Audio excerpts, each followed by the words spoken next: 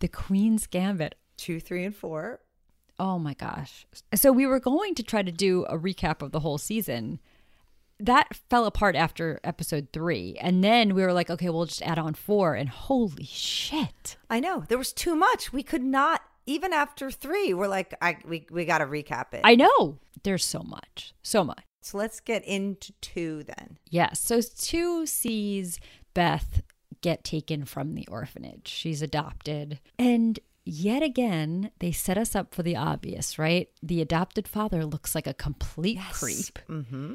And he says, do you go by Betty? Like, ugh, gross. And I'm like, oh, they're going to take her home and he's going to molest her. It's not going to be good. And then expectations subverted again. Now, he's a creep and he's a jerk. He's a jerk, but he's just a run-of-the-mill jerk. Yeah. You know? Yes. He's just not interested in his wife, really disconnected, inattentive, but just kind of a jerk. Yeah. He was not going to do anything like what you might think of the girl who gets taken home from the orphanage by some creepy family. Exactly. Then she gets a beautiful room and you're like, oh, maybe this is all okay. But you feel like something bad is going to happen. You do. So he takes off. She does begin her first tournament. She goes to the Kentucky State Chess Championship, I guess. She meets those twins that continue to pop in they're like, hey, to the episode. Hi, hey, right. They're just always there. I kind of like it. I like them too. Okay, so she goes to her first tournament in Kentucky. We see her kind of fish out of water, but also knowing more than lots of people. The first thing I wanted to talk about was playing towns. Oh, yes. That was an intense scene. It's like they've been circling each other and then they sit down across from each other and there's just so much tension between them. Clearly sexual tension, even though it's inappropriate to do anything about it. But it's really loaded when he's playing her. And she is clearly more off her game than he is. Just maybe from the age, right? He is can handle himself a little. Yeah, I don't think she doesn't know what this feeling is. Like there's actual sexual tension. You're right. And to her, I think you see it in her face. Like I'm like, oh no, she's gonna get distracted. She's gonna lose because she's like checking this guy out. But I think it's a totally foreign concept to her. And this feeling in her is, what is this? You know, I think she's usually such a machine. Yes. When she goes to play. And now she's like, oh God. Right. She's seeing something else besides chess. And then an interesting thing happens in that moment where you're like, she's getting too excited about watching him and playing against him. But she gets her period. I know. Her first period. It just shows she's a young girl. Yes. This is her first time. She has no idea what to do. And it was unexpected because you don't really know what's going on in that moment. Yeah. And she doesn't know. She goes running out. You think she's sick or whatever. And it turns out she's getting her period. I mean, and then just shoves some toilet paper down there and goes back to play in the final for the Kentucky State Championship. You're like, you go, girl. Yeah. So this was a moment I wanted to talk about as one of those moments of like, is this a woman clearly written by a man, or is this a man who has somehow transcended his I don't mean simple, but just his solely male mind and really embodied a woman? What do you think? So I don't really want to get this personal about my teenage years, but like I had like an exact moment like that. Oh my goodness. With a tennis tournament. Okay. And I did that I had no idea what was going on. I was away at a sleepaway camp. I never went to sleepaway camp per se. I went to a 1-week tennis camp in Lawrenceville, New Jersey. It was between 8th and 9th grade. I had actually gotten my period one time before, but like I had no idea. Exactly. Then I had no idea when the second time was coming. And so didn't have anything and was playing in the finals of the tournament. And I was like, what is happening? I go to the bathroom. I have no means of doing anything except taking a wad of toilet paper. Yes. And I'm like, which by the way, running around, bad idea. Right. Horrible. We don't even need to get into how uncomfortable and terrible that was. Also, P.S. wearing whites Right. A Of white course. tennis skirt. So yeah, course. I literally, and then went out and won. And so Okay. So you this did feel happen like to me. he did Yes. an amazing job. Well, I mean, given the circumstances, Yes. like what else? I mean, I guess though, at least this girl was giving her something, but she didn't know what to do with it. But I Right. could almost probably have seen myself do that. Yeah, that's great. I don't get this thing and I got to go play. So this will Yeah. have to do. Yes. So Yes. actually, yeah, I did. I know. I was on the fence, but now you've pushed me over. I just thought it was impressive that he would think to so many men writing a 13-year-old girl or 15-year-old girl, whatever she is, would have just ignored her first period. It just would not. You don't have to show that. You're It's right. not. You could easily just have that be like everything we do in the bathroom is never seen on screen. Right? No, you're right. And this was again, we said before, this was based on a book. Presumably this scene was in the book. So it took two men really, because Yes, the man the author of the book, and then for them to include it in the show. I mean, I think because so much of this is about her wanting to be taken seriously as the best chess player. We'll get to that too, but not the best female, but was like to remind us that she is still a woman doing this in a man's world, and her age. I think, like you said, that she is still a girl. I mean, just kind of figuring shit out like that, but she's got these other pressures. Right. Because if this was a grown woman, let's talk about me in finance. You're not going to talk about my period as stopping something, because this is something I presumably I know how to handle with ease. Yes, at exactly. This point. Exactly. But no, I thought it was a really good moment of, okay, that you're going beyond just writing a woman in a man's, or a man in a woman's body and pretending like that alone makes it something different. This is really kind of getting what it's like to be a woman in that world. Mm-hmm. And it did also present kind of a nice moment for her mother to step up, her now adopted mother, played by who's the Marielle Heller. Okay.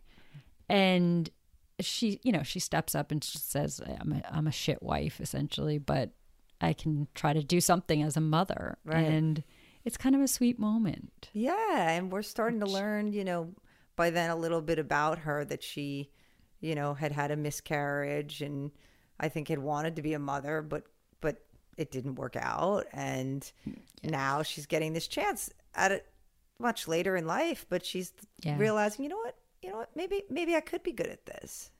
Yes. And she's got issues of her own, clearly. But yes. Yeah.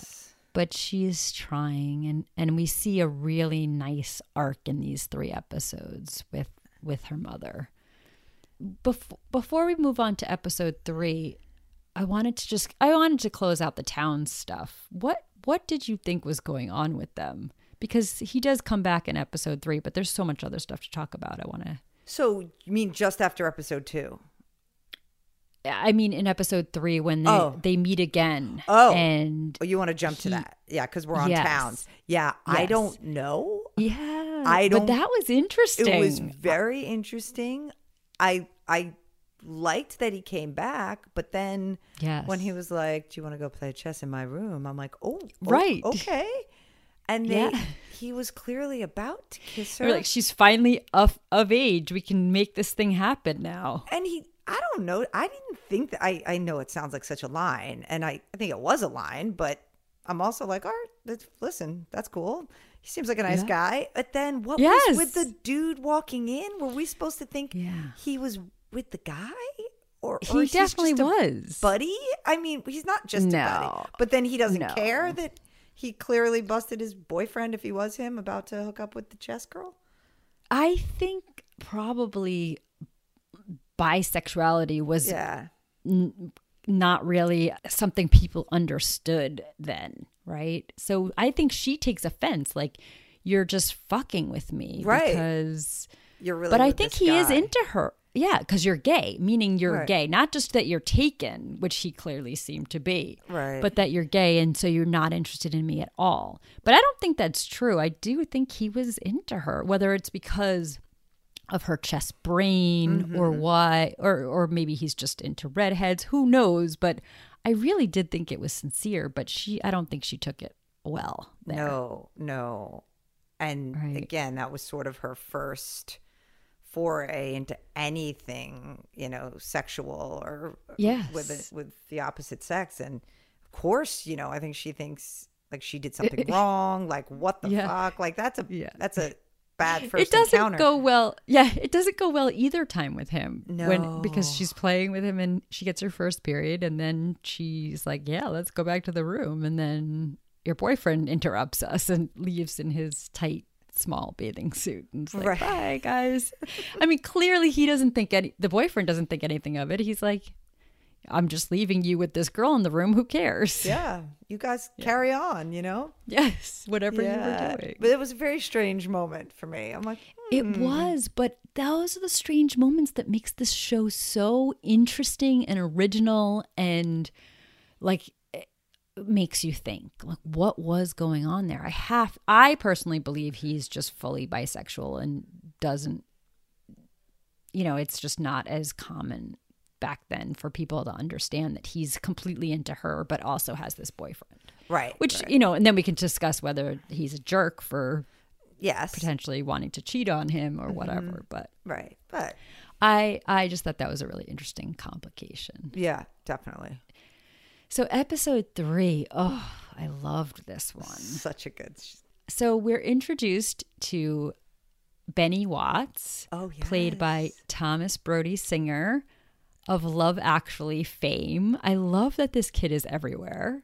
He was on Game of Thrones. Yeah, he's done quite a bit. Benny. That was at Cincinnati, so she's gone to Cleveland, Ohio, in addition to Kentucky. And then after she does, she gets a Life magazine interview, and there's a photographer. There's so much here, right? Yes. So much. So this reporter comes and she's asking her, and the reporter is doing a shit job. Yes. She's just like taking every, again, stereotype. Oh, the orphanage must have been so depressing. You must have been so lonely. And she's like, I like being alone. And she says, this whole quote, I have to read the whole thing. I love this. Okay. I stopped, rewound. Like, chess isn't always competitive. Chess can also be beautiful. It was the board I noticed first. It's an entire world of just 64 squares. I feel safe in it. I can control it. I can dominate it. And it's predictable. So if I get hurt, I only have myself to blame. And I just love that. And I stopped mostly because this totally reminded me of, I'm talking about tennis twice in one episode. Wow. But it reminded me of something. This will come as no surprise to you that when I was a senior in high school, our coach made us write essay or just like, it wasn't even supposed to be an essay. It was just like, tell me, what you love about tennis. And I guess he read them all. And of course he like asks me to read mine aloud to the whole team. But it was basically, I wish I still had it, but it reminded me of this. Like, I'm super competitive, but what I talked about was the beauty of the game to me. And it was a lot about what happened when I stepped inside those squares, that square, and how when I was in there, exactly, like, I'm sure I didn't use these exact words, but that's what I meant. I played singles mostly at the time. Everything was on me. I liked it that way. And I just loved the way I felt when I was in that box, if you will, those lines. And of course I was probably, had a lot of metaphors for the lines and life and everything else. But I get it. Like, I get what she's saying. And then the second thing it made me think of was, I'm like, this is sort of like a sports movie.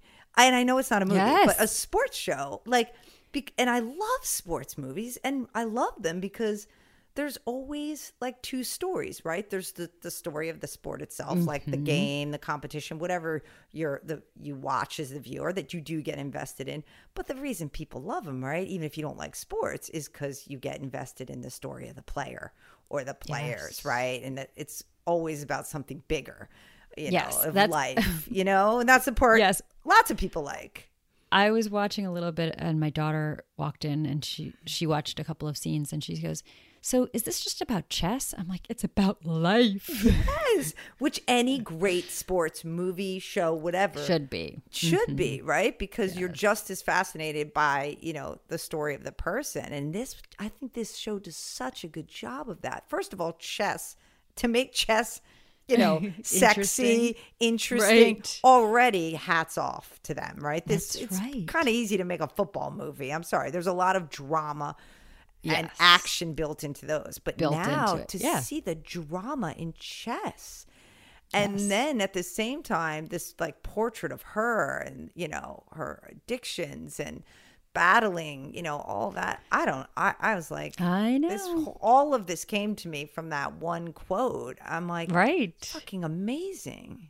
Which is also amazing because I barely noticed that. You noticed the next one. The next. Yeah, I know. Oh. Also When good. Yes. When the reporter says, have you heard of apophenia? Oh, yeah. Apophenia. And she says, no, what is it? And the reporter says, the finding of a pattern or meaning where other people don't. She said, creativity and psychosis often go hand in hand, as do genius and madness for that matter. So I looked up, she did describe but it has come to evolve to be implicit in something called the gambler's fallacy. Have you heard this? Oh, no. So this is the erroneous belief, and this is exactly what she was saying with the 64 squares and the control. Gambler's fallacy is the erroneous belief that if a particular event occurs more frequently than normal during the past, it is less likely to happen in the future, or vice versa. When it has otherwise been established that the probability of such events does not depend on what has happened in the past. They're statistically independent. But the fallacy is commonly associated with gambling, where it may be believed, for example, the next roll of the dice is more likely to be a 6 because you haven't had any 6s. So she sees patterns, or the reporter suggesting that Beth sees patterns, meaning if you do everything right, someone's not going to leave you. Or, she thinks she can correct the hurts, imposed upon her by being perfect at chess. Yeah. She's trying to connect life and chess in ways that don't actually connect. You can be a perfect chess player and it's not going to bring anybody back from your past. No. So I was like, ooh, that hurts. Yeah. Wow. And that makes me think even of that line that when this episode opens, there's that flashback to her and her mom like playing by the lake. And her mom says the strongest person is the person who isn't scared to be alone. And that's kind of in her head, like just be by yourself. That's why she says it's just me out there. She thinks that that's another way to control things. Like, I'll just be responsible for myself, not let anybody in, just do my thing on the chessboard, which, I mean, we'll talk about this. Her mother, or the adopted mother, tries to kind of get her out of that a little, get her more into intuition and relaxation and like get out of your head, basically. Yes.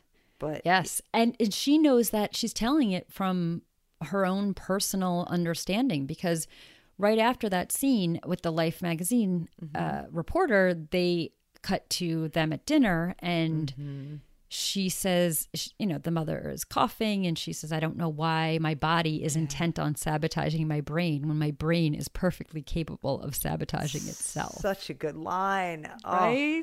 So good. Is that when they talk about is that when she talks about how frustrated she is, Beth, with the article and the way it turned out? Yes. Is that when she was trying to read it to her? Yeah. Absolutely. Yes. Yeah. That was when she tried to read it to her and she lost her place, and then she said she couldn't really pick it up. And Beth said, don't go on. I'm tired of it. I'm famous just because I'm a girl. Yeah. So what did you think of that? I thought that was amazing. I mean, her point is, I want to be the best chess player, and not the best female chess player. And she was also annoyed, rightfully so. She's like, I wanted to talk about, Mr. Scheibel and how I got into it in the orphanage, and all they care about. Like and in that scene, it's so interesting. She just doesn't get it. She legitimately doesn't understand. I mean, she is a little naive, not very socially aware.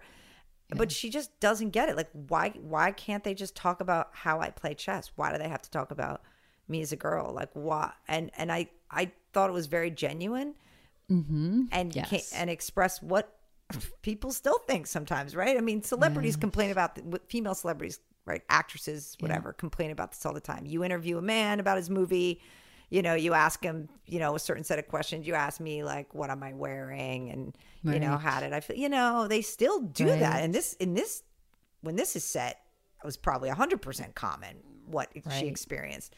Fortunately, I think it still is a lot of times. Yes, I know. I'm so on the fence about it, though. And I mean, this isn't, I understand what you're saying about the double standard of, we want to talk to women about what they're wearing, and the men, it's like, how did you get into this role? Right? They're taken more seriously sometimes. But I did think she had a very young person's view on it shouldn't matter that I'm a girl. Mm-hmm. Yes. And it does. We do know that it does matter, especially we're now recording this when we have a vice president-elect that's a woman for the first time in this country's history, and it is a big deal. I mean, it's not the only thing that matters, but it is really important to see women in places where there are no women. Yes. And it's an important thing. I think the frustrating part was that interviewer was so horrible, and she wasn't, like, if she had said what you said, like, listen, I know you want to be the best and I want to write an article that showcases you and your talent, but the fact that you're a female and the only one, and every one you play is a man, that's a story.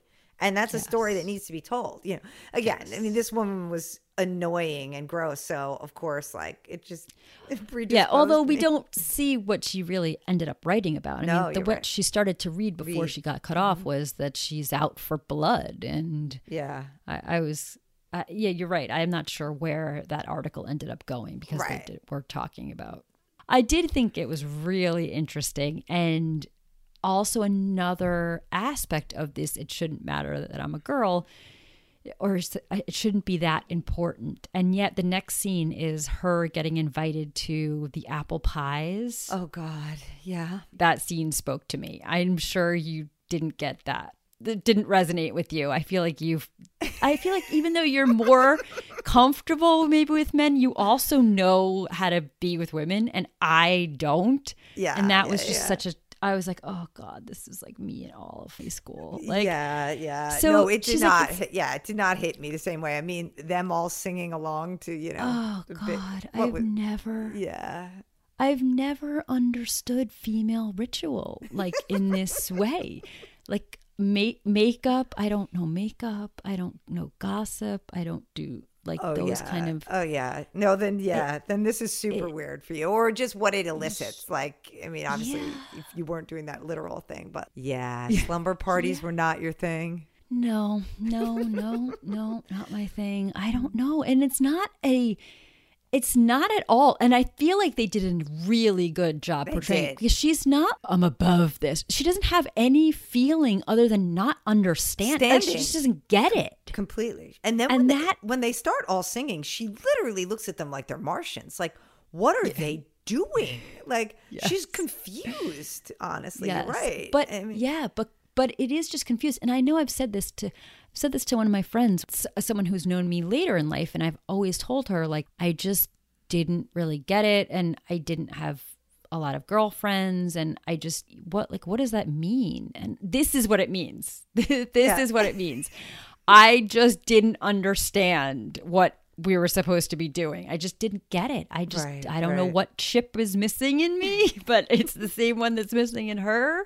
And I feel like that was really accurately portrayed. Again, she does want to, when they invite her, she's like, yeah, that's me too. I'm like, yeah, I'll come. I want to come to your apple pies meeting. And also, these are not frivolous girls. These are apple pie as in pie in math. This is supposed to be, though all they do is talk about boys, but Right. But she thought, this is somewhere I could fit in, right? She might not have gone if it was the captain of the cheerleading squad, and maybe she would have said, I don't really know what you guys do, so I'm not going to. This is a place where she accepted this invitation thinking she could belong, and then she got there and she was like, I don't know what I'm supposed to be doing, and I'm awkward, and I don't get it, and I feel like it's too late for me to learn now, so I'm just going to leave. I'm just going to leave and go in the other room and look at the liquor cabinet, and then, Yes. And then start drinking. Yeah. Alone. Yes. Yeah. And go back to dreaming about chess. Mm-hmm. Uh-huh. Right. Oh, yes. That's right. She finds alcohol helps her with that too. Yes, exactly. So then we get to is it the US Open in Vegas, right? Yeah, is that in the next episode though? Or No, is the that next still in episode's 3? Mexico. Okay. Yeah. Okay. Yeah. Episode 4 is Mexico. This is with her running with Benny. Yes. Well, now she has to play him. Yes, she has to exactly. play against him now. Yes. Right. And that's right. They do run into each other.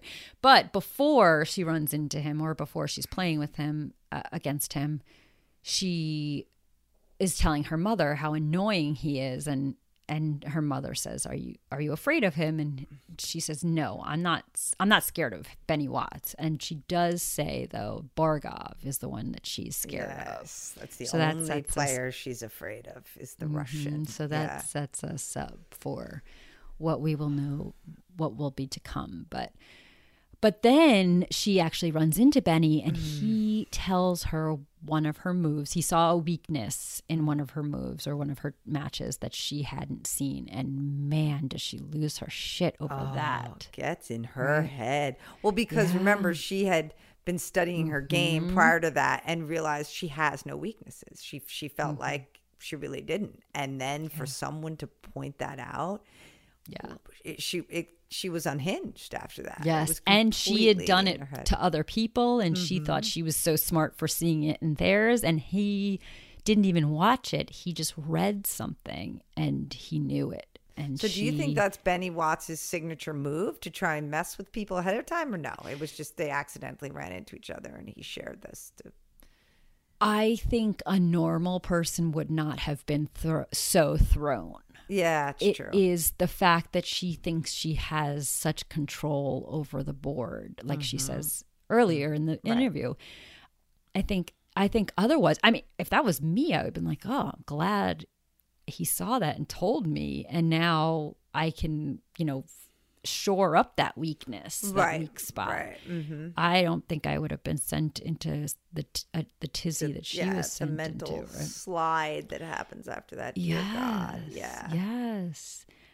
And then she has to sit across from him, and we think she's really pulled it together, but she says, she has some great voiceover here. I thought he could see what I was planning, that he could hear my heart beating. So she was to resign.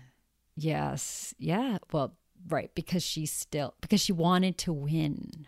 That's all she cared about. She wanted to win, and she lost sight of the whole game. And she says, he caught me completely off guard. I wanted to scream. And then she sees, as she's sitting across from him, she sees Mr. Scheibel come up, and that's when she knows. She's like, oh. Yep. Yeah. You have to resign. Yes. And she says, I didn't see what he was doing. And that's what's so scary to her, right? Because that's the feeling of not being in control. I didn't see it coming. And oh my God, what if this happens again? And what is these unexpected things that I haven't gone through in my mind? Right. And this really rocked her to her core. I mean, this is the first time we've seen her it doesn't lose. happen. Yeah, it doesn't happen a lot. Well, she didn't lose. She didn't. It was a draw. They ended up being co-champions. Co-champions. Yeah. Yes. But then the end of this episode is great too. She's telling this to her mother, and she's complaining about what she's heard about, what she's angry about is being blindsided in this way. And her mother wisely, I think, says, you can't finesse everything all the time. Nobody can.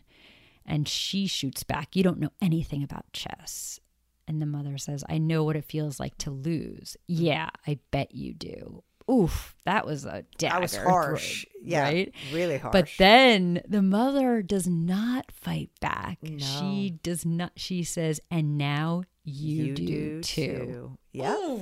I love that, because I would have gotten all, oh yeah, but she's like, yeah, you know what? Maybe I don't, but now you do too.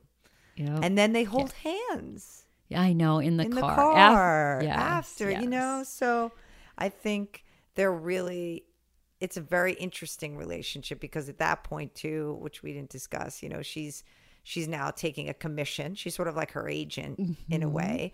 But again, talk about like subverting expectations. I thought when that relationship first started and she saw how much money Beth could make, that she was going to turn into the stage mom. That she was going to be, you know, a psycho about it, and you must practice harder. And she starts taking more and more of the money. Again, all of that, but none of that came to pass, right? It's just, you know, and she saw in Beth that she had all these unrealized dreams, right, of being a piano player and of traveling. And through Beth, these things are now happening for her. And so they both benefit so much from each other. And it actually turns into, I think, there's some dysfunction, obviously, but a nice relationship in a way. And I kept waiting for the weird thing again, but there wasn't. Right.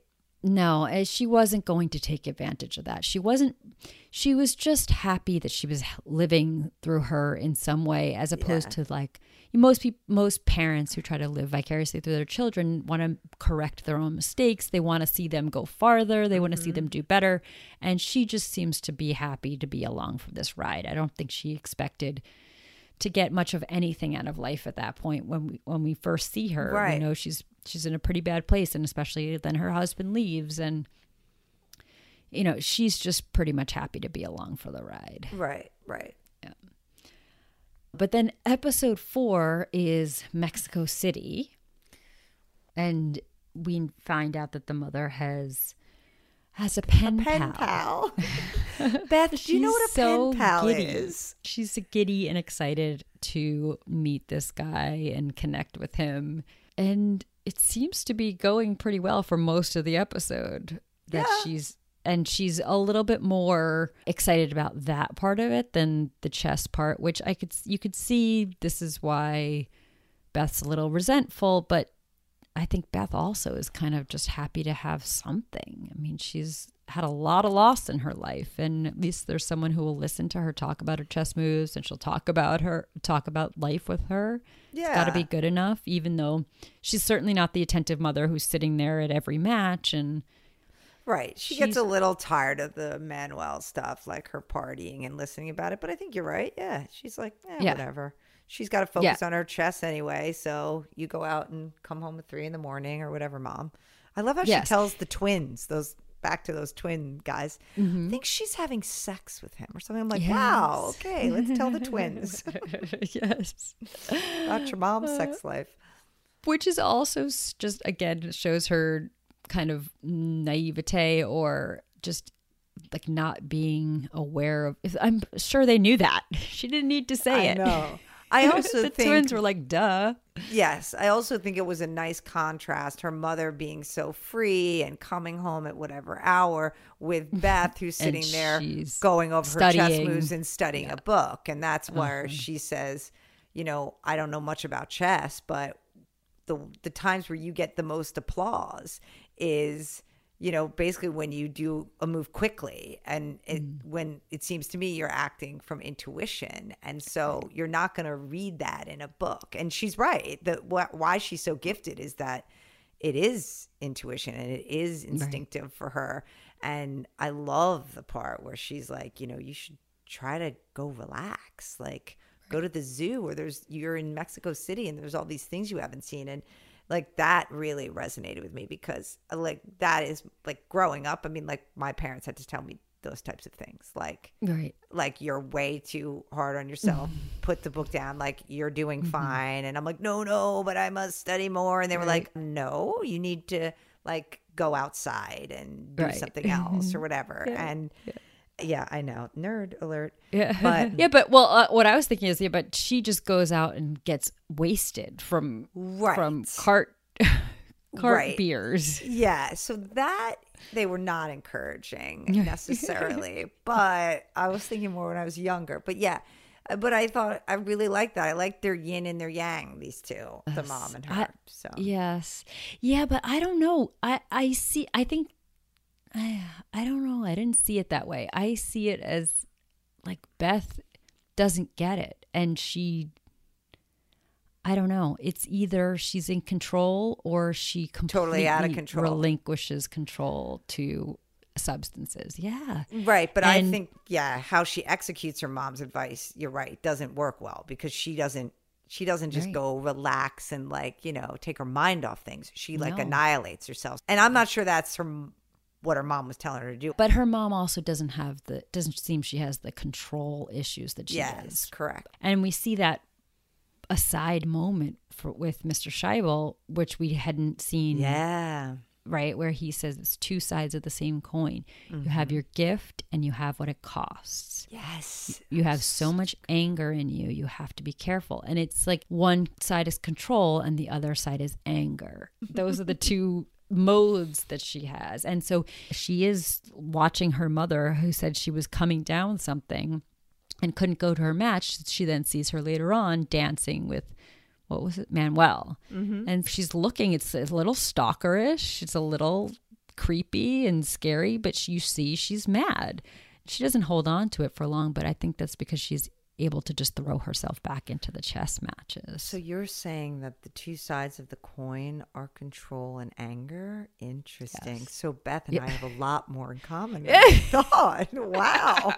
Holy shit. Because I didn't see it because I don't have the addiction piece and her messiness part. But wow, yeah. No wonder I resonated so much with the 64 squares and the control. Yeah. Yes. Wow. Yes. Something for everyone in this. I know. I love it. Yes. So then she plays that. Yeah, go ahead. So she does go get drunk. I mean, it does seem, and this is where Corinne pops back into the narrative. Everybody gets a turn. That's right. Which is because even though it's not healthy and functional, it does. Going and getting obliterated, it does take your mind off of the other things. And so she does kind of come back the next day. She gets drunk. She takes the rest of the day off and she comes back the next day, and her first match, she crushes the guy. And the announcer, I loved the announcer in Spanish. She said she moved with such deadly accuracy, such measured control. She crushed him like an egg. I love that. I was like, yes, that's where the whole sports movie comes in. I'm like, even this guy describing chess, I was like, yeah, crush him. Right. Right. Yes. Yeah. But then she sees Borgov and she's it's getting in her head, and he's not even playing her. He's playing someone else, and she's watching, and they ask, will he defend himself or will he counterattack? And then this becomes a theme, I think, that's going to keep playing out is, do you defend yourself or do you counterattack? And how her game is all attack. All attack, yeah. Right. But in between, she plays the 13-year-old boy. Now, here is where she might have learned a real lesson, Beth. And not essentially what her mother was telling her, but she had to make it her own. She's intimidated by his age, by his assuredness. And it's really that kind of cockiness that is, he doesn't know better. He's really good at a young age, and you don't know better than to not be. And it is in her head. Yeah. And that first day, she is wilting. She is really struggling. And then they play for so long that they adjourn it, and they come back the next day. And somehow the next day she gets it. And she went, he's going so quickly, and she just walks away. When he's not... When it's not her turn, she walks away. And then she doesn't just walk away. She sachets her skirt. Yes. She's like, doo-doo-doo. Yes. Well, you say that suddenly the next day she gets it. I think what happened is because when they adjourned for that day, he started talking, about, in America, do you really have movies you can see in cars? And she realized she was talking to a child, I think. Right. She was like, my God, this kid who wants to know about drive-in movies, he's just like, what am I doing? I think when she came back, she saw him then for what he was, and I think some of the intimidation dropped away. Right, I'm going to be playful, and I'm going to not really care. And it she totally really messed with him. Yes, it totally messes with him, and that game ends pretty quickly. And it's just a reminder for us watching and for her in the moment that it's the chess at that high level is more than just moves, and it's a mental, right? Yeah. And like all sports, though, really. Yes. Yeah, there's the mental element. Mm-hmm. And what about her saying to him, well, what, he's saying he wants to be a champion at 16. Right. And she's like, well, then what are you going to do? And he was like, I do not understand. Like, I do not understand. But, he's just confused. But is that her sort of questioning herself? Like, what happens after you reach these goals that you set for yourself? Then what? Yeah, I don't know. I was wondering that too. But she's like, you're the best I've ever played. And then when she walks off, until you play Borgov. I mean, that started reminding me of Rocky. What is it? Rocky 4, whatever the one is against the Russian. And I'm like, this is still reminiscent of that. Until you play Borgov. Yes. We're constantly reminded of that threat. And not only because he's just a great player, but also because she is scared of him. And we know this. Yeah. And she's even gone so far as to take Russian, like you said. At the beginning, she could learn the language and not be at a disadvantage, but not feel. Right. Yeah. Good thing she did, though, because then the next scene, after she realizes she's playing Borgov, she's in the elevator with him. And if she didn't know Russian, she wouldn't be able to know what they were talking about.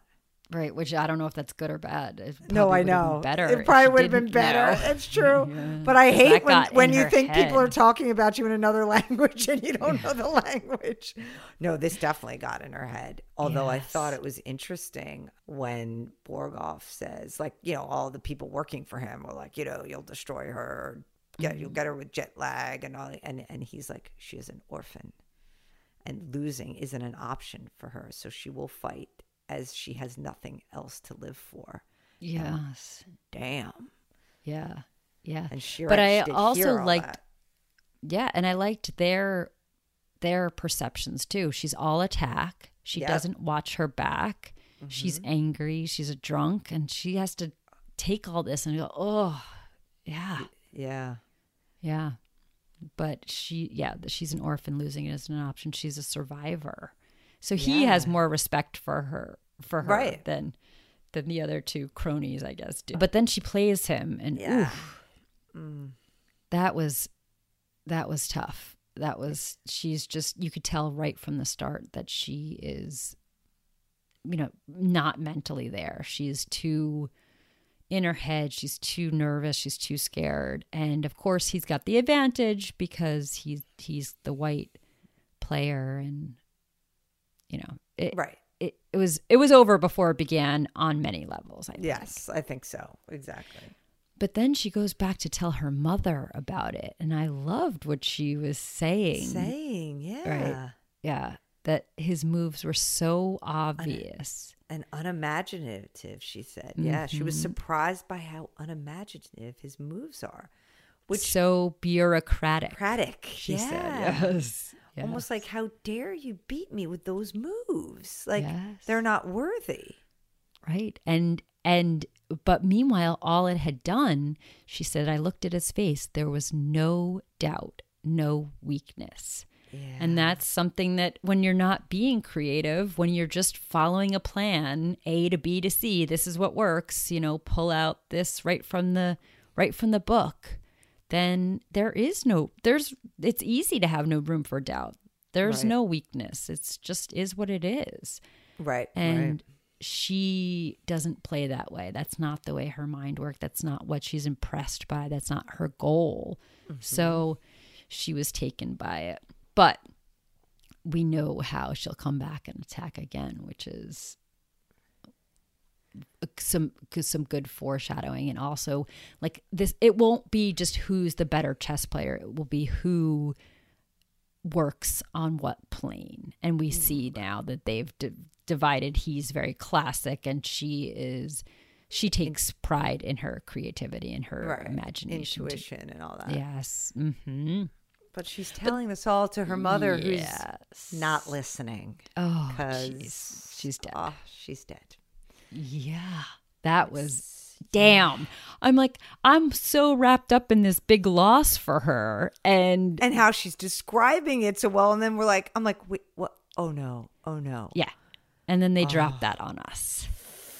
Yeah. Damn. I know. Damn. I know. I mean, she was coughing a lot and sick, and now it all makes sense. But I still I don't know. I thought something bad might happen to her at some point, but I was caught off guard too. I was definitely caught off guard. I didn't know if something would or wouldn't. I don't think I would have been surprised either way, but it was just the timing of it. Right after they just did a 1-2 punch on us. So that's how it ends. Maz. Yeah. Oh no, it ends with her toasting. Doesn't it end with her toasting the martini to the empty airplane seat next to her, like to her mom, like cheers. Either way, either way, we're at the end. She's lost her mom. She's now on like her third martini on the plane, and is well equipped with a lot of green pills. So yes, I know. Yeah. Well, so that's one thing I want. This brings. I think that ends perfectly with two things that we still want to talk a little about. One for me is the addiction. Mm-hmm. It's a little fuzzy for me. I'm not sure what her thing is. I mean, does she use it for gameplay, or is it a way to kind of get out of her brain? Because those two things seem at odds, right? If you're taking it, like, believe you do better, you play better impaired because it cuts off whatever and helps you focus. That's at odds with just, downing some beers and forgetting about things for a while. I think you're right. I think it's inconsistent. I think the green pills seem to be something that when she takes them, they help her game and help her focus during it. But then the drinking to excess and all of that seems more of like how can I erase my pain and annihilate myself so I don't have to think about things, which is completely different. Right. So yes, completely different. Which she hasn't had the green pills in a while though. She hasn't really had. She took it with Benny. Right? Yeah. But like that's like of all of these matches we've seen, I think that's the only one she did take something for. Well, she did she took Prior, it Kentucky, and she took it in Vegas. Yeah. So, I mean, you're right though. It has certainly, out of all the matches we can assume she's been playing and winning, it seems she only pulls it out for the big ones. Yeah, for the ones where she has something extra to have to overcome. But she didn't do it for Borgov. Well, look how that turned out. No. Right. Yeah. So I know it's hard. I do think that the green pills seem to be helpful, or she thinks they're helpful for her matches, but all the drinking and whatnot seems to be like an escape. Well, the chess is the escape. I mean, we talked about this a little bit on the first one. An escape from the chess in a way. No, I think they're both ways to not feel and to control. And so that's, those are the escapes, the chess and the drinking, I guess. But then it all came from the tranquilizers at the orphanage. So I don't know. It's a little fuzzy, but it's not taking me out of it. It's not really it's certain. I wasn't watching it going, well, what, I just had like a moment of pause, and I was curious. Mostly I'm curious where it's going to go, because I do wish it was more of a clear parallel that the chess is doing the same thing as the alcohol for her. It's a way to make her forget about all of her pain and all the things she's scared of, and never being loved and always being left. And those serve the same purpose. What about the mother? Oh, the mother, Marielle Heller. So I didn't know who this was when I was watching neither it. Did I until you told me. I guess why would we, right? I mean, she's a pretty well-known director. She directed A Beautiful Day in the Neighborhood with Tom Hanks. And right. Yeah, and Can You Ever Forgive Me, starring Melissa McCarthy. And I think she got a lot of buzz for A Beautiful Day in the Neighborhood because he was nominated for Best Actor. And I think they got some other nominations, but she didn't get a Best Director nom. And it was the same year where a lot of women were overlooked, like every year.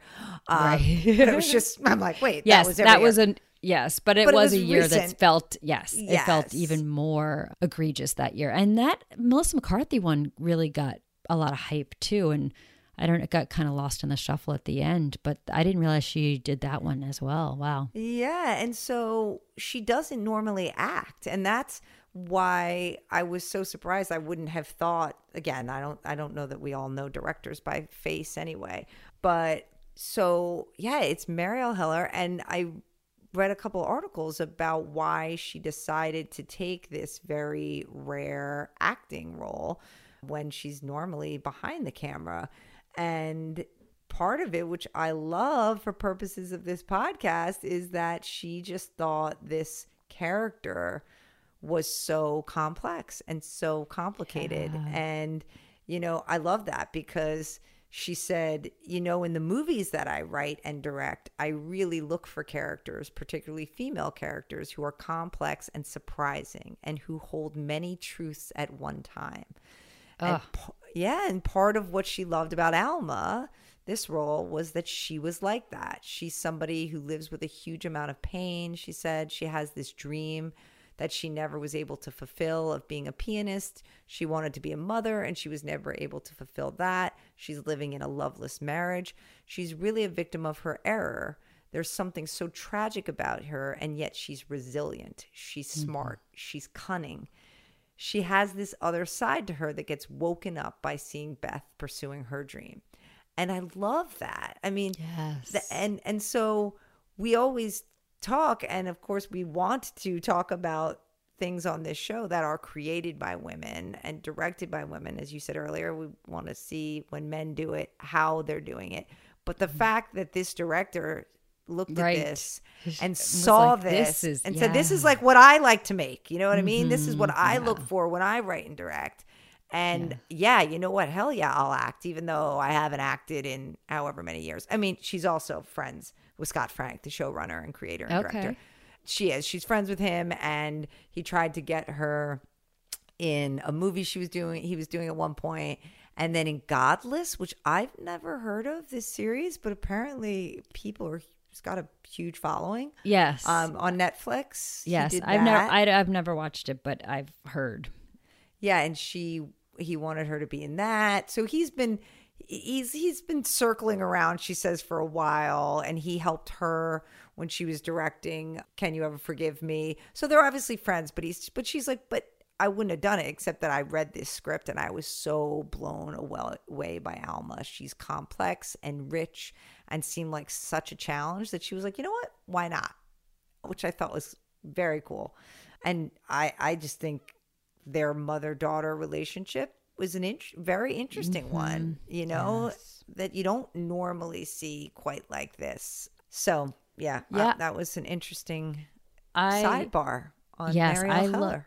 I loved her character. I really did. I loved the way she held so many things to be true at the same time. She was trying, but also not very good. And she drank way too much and wasn't present, but she was also more than Beth had in anywhere else. And she had really moments where she stood up and shined as her mother, protecting her, like when the reporter is going off on her being an orphan and she kind of steps in, and she had some great moments, and I thought the dynamic together was impressive, and then also just her character alone I thought was so well drawn. So and this, I don't know Scott Frank either, and perhaps I think movie buffs would be horrified by me, but I mean, he's got 2 Oscar nominations for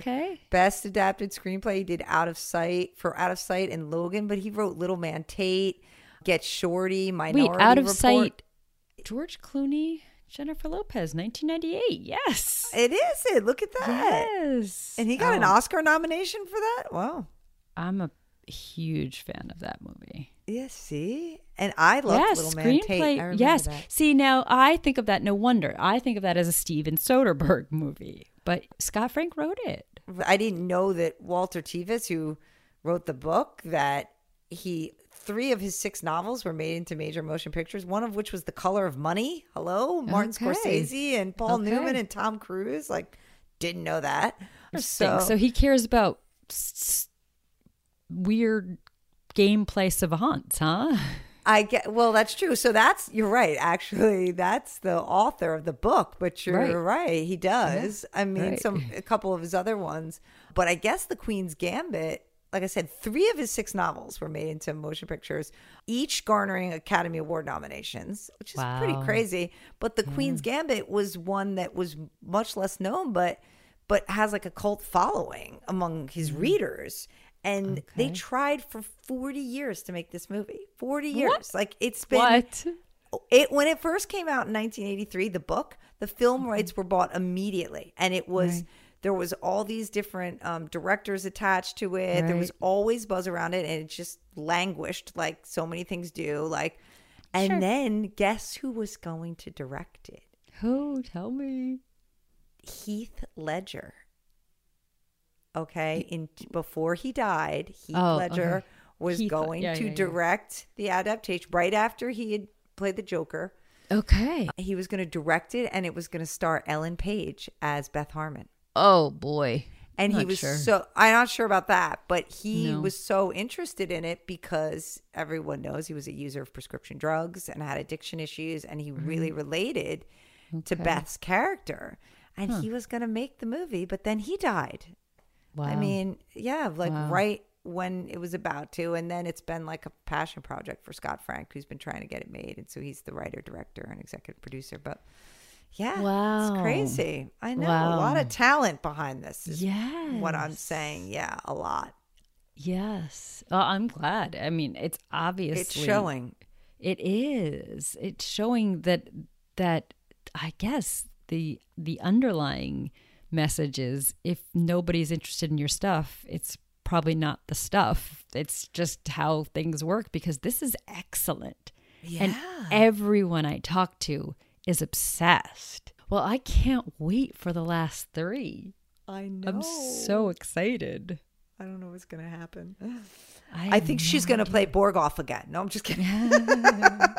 But she's got to see Benny again too, right? She's gotta face off against him, because that's Town says at the end, you'll have a chance again against him. So yeah, she's got to go back and exorcise those demons with those 2. Yeah, but without her mother, I wonder what's going to happen. I know. And I don't know if the pills are going to be her friend more now. I don't know where this is going, but... Her friend. I don't know if that's going to happen. Well, you know what I mean. Yeah. Oh, good stuff. All right. We'll be back.